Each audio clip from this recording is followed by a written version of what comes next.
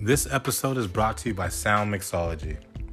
If you're looking for mixing or mastering services, I personally know a great audio engineer. Head over to soundmixology.com where you can easily request free samples or services. Use promo code BACKONBEAT for 20% off. That's BACKONBEAT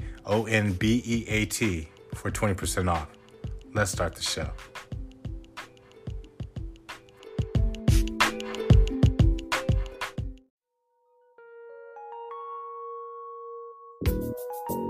You're listening to the Back on Beat podcast. Producer and strategy coach Gerald Purify will help you evaluate your current situation and help you build strategies for the changes needed as a musicpreneur. Designed to help you build a clear plan, help you focus on what's important, and overall explore the tools you need for success. Let's get back on beat.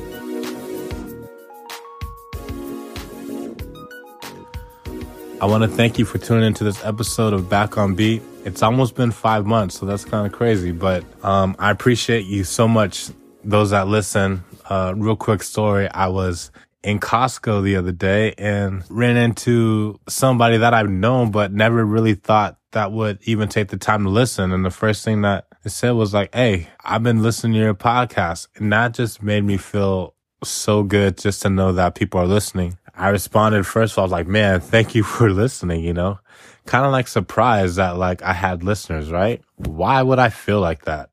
So that's something to think about, is like, why are you surprised when you're putting out something that you're passionate and you care about, that somebody would take the time to listen? Like, you're obviously putting it out there because you want people to listen, right?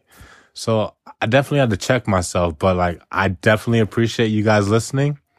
And the confidence, obviously. So I hope somebody listening out there would understand that, like, be confident in yourself and know that what you're doing is for somebody. Now, real quick, I got a clip of me catching up with the Vibe Setters. They did a trio, obviously in this COVID time, there's not supposed to be any live music. So, I had to sit this one out, but that's okay. But I caught up with the guys afterwards and just to ask them how they felt about the gig.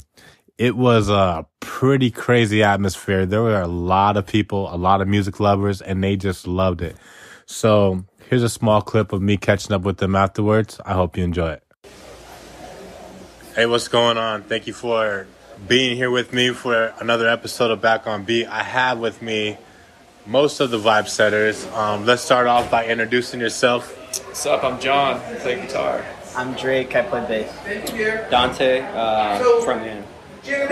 Hold on 1 second.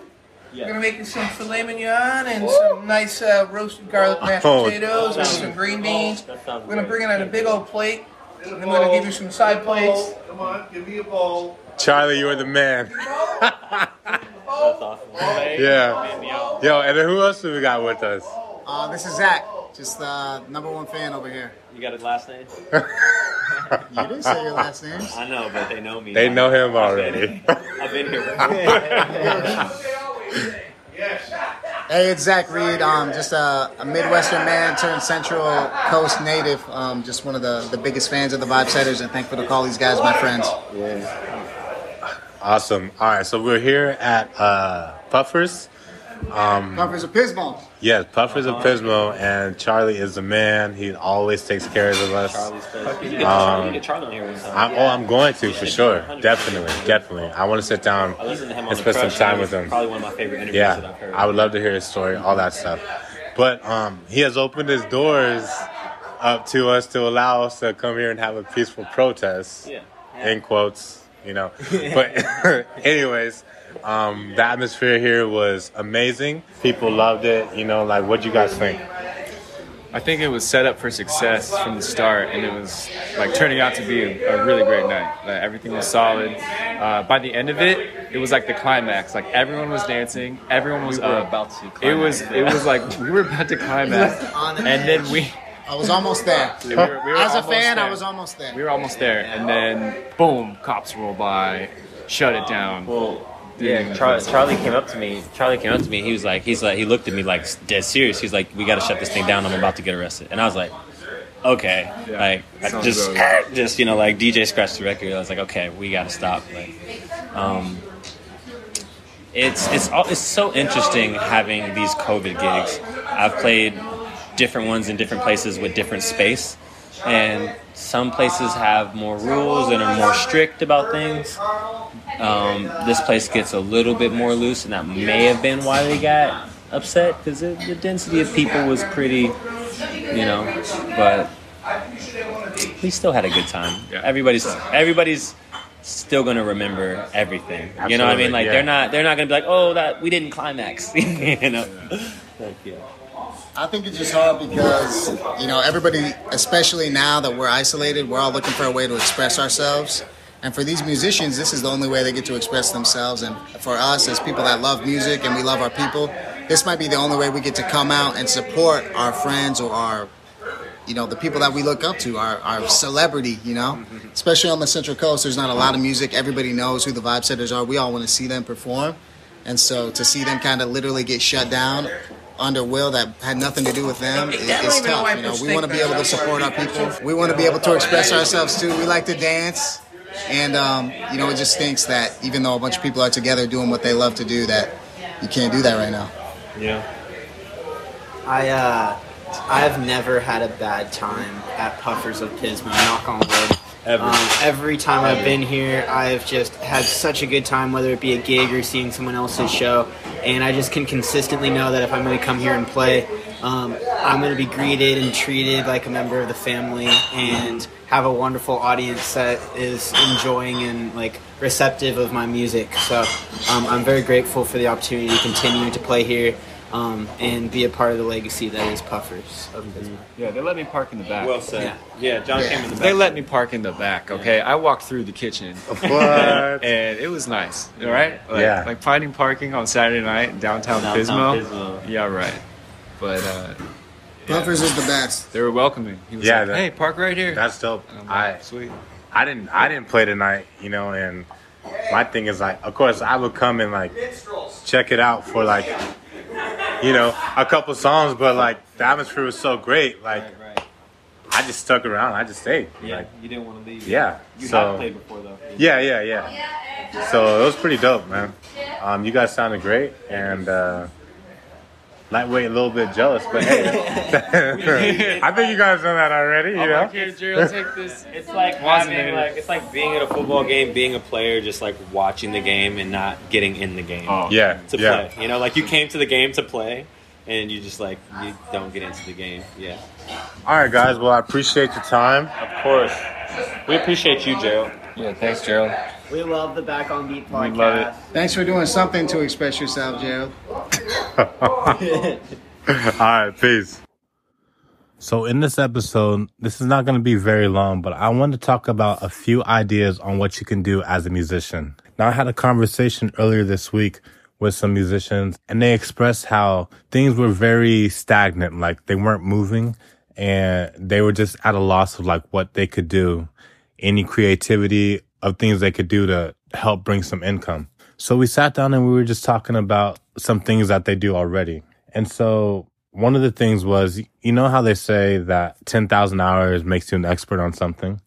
Well, for one, playing your instrument for 10,000 hours or for multiple years, obviously you kind of know what you're doing. So that could open up doors for teaching. That could be a little bit difficult, but there are people out there that have the time that want to learn, young and older. So that's something to explore. But some of the things that you're already doing, if you are a gigging musician, is you're promoting, you're advertising, maybe you're running ads, you're managing your social media accounts. And then you're probably also studying continuously the trends that are going on social media. So now you know what people are responding to and what they're not responding to.